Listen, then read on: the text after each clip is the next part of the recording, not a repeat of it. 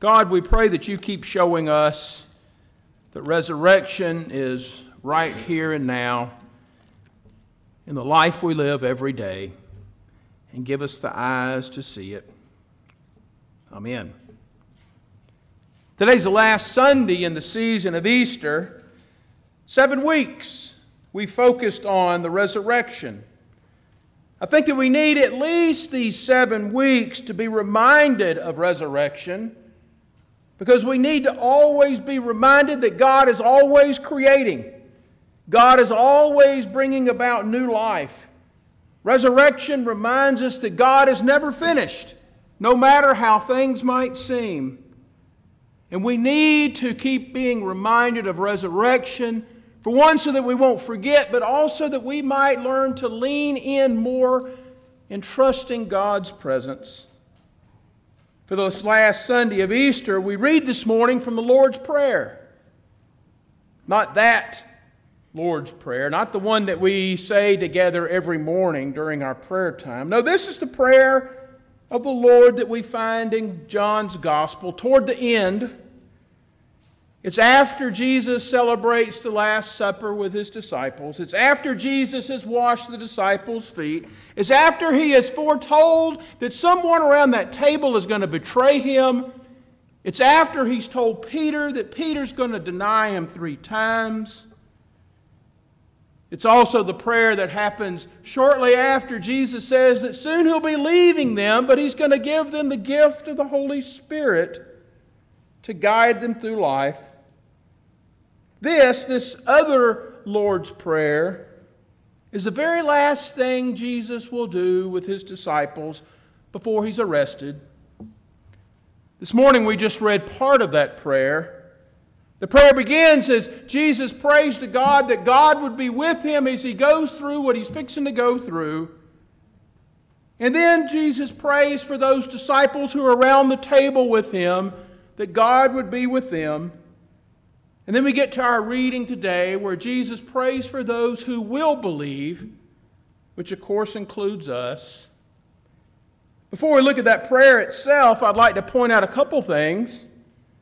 For one thing, the last thing that Jesus does with his disciples, it isn't some cool teaching, some spellbinding teaching. It's not even some huge miracle that they would take away and remember.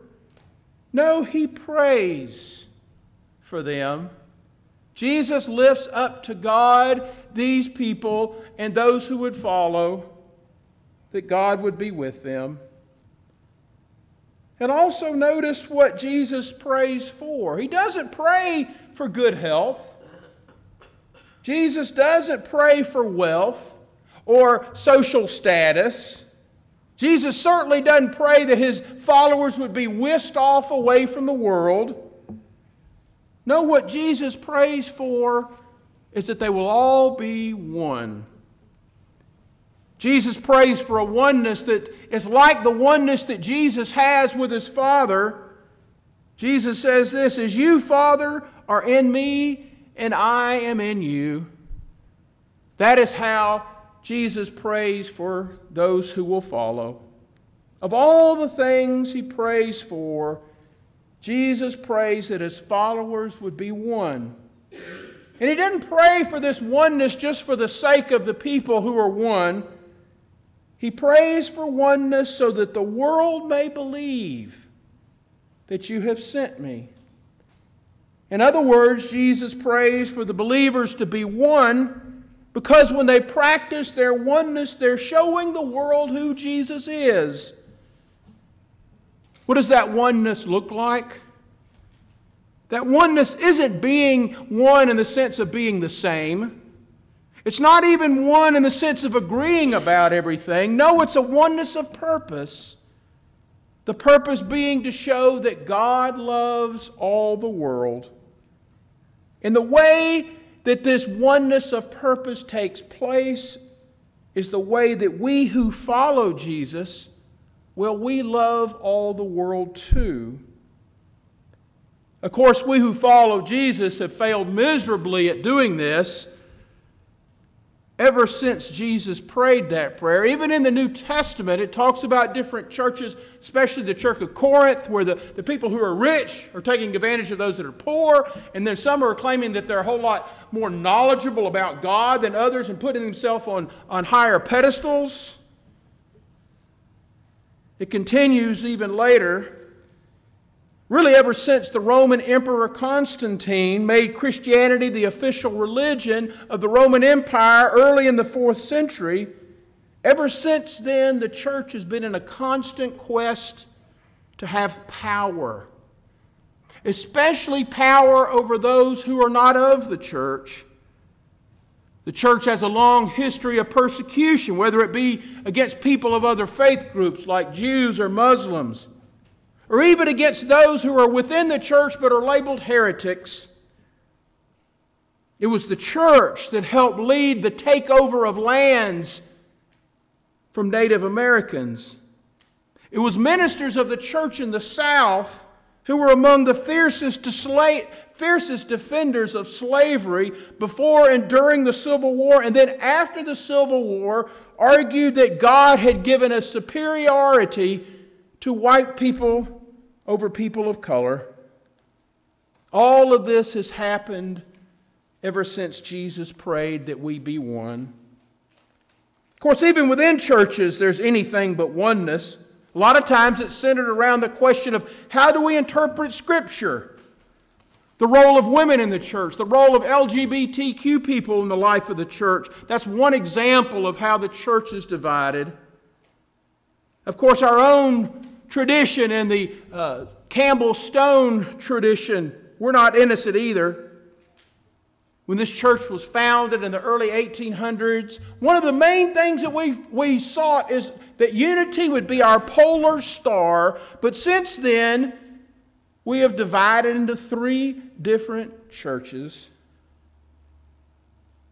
And of course, let's not forget individual churches, where there are times when the word love doesn't at all describe what life is like in that church.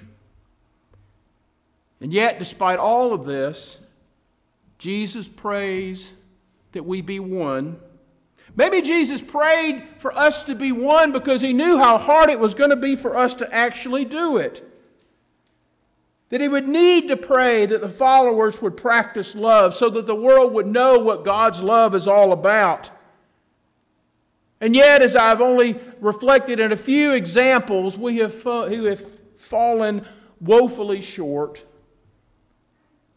But rather than leave it at that, reminding ourselves of what we already know, that we aren't one, rather than stop there, I'd like to go back to the very start of what I said this morning, that today's the 7th Sunday in the season of Easter. The 7th week of being reminded of resurrection. The 7th week of being reminded that God has never finished creating. And that means that God is not finished with us. Even though we are not one, God is still calling us. Jesus is still praying for us because of resurrection. And sometimes we can see glimpses of it, of our being one. Such as when we gather around the Lord's table each Sunday. You know, when Jesus prayed this prayer that we read today, this other Lord's Prayer, He might still have been sitting around the same table that He had been sitting with the disciples when He took the bread and then took the wine and said, "Do this in remembrance of me." They may have still been around that same table. So when Jesus prayed for oneness, He prayed it for those who were sitting around the table that day. But He also prayed it for all of us. That all of us, one day, we would all be gathered around the one table of God's love. And we can see glimpses of that oneness in God's love when we gather around the table, all because of resurrection. And then if we look with eyes to see, we can also see resurrection at work, making us one. I see it when people reach out to other people especially those who are feeling all alone in life. I see it when people with very different views on things can still get together around this table. People brought together out of a common desire to love God and to love others. Next week when we gather, it'll be Pentecost Sunday, that day when the Spirit of God did all these wild things.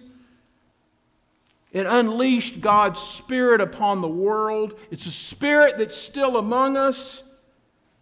It's a Spirit made real in the resurrection. It's a Spirit that's still calling us to be one. And God isn't finished with us yet. We know that because of resurrection.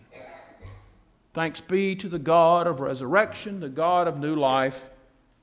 We give thanks to God for God's grace and love. Amen.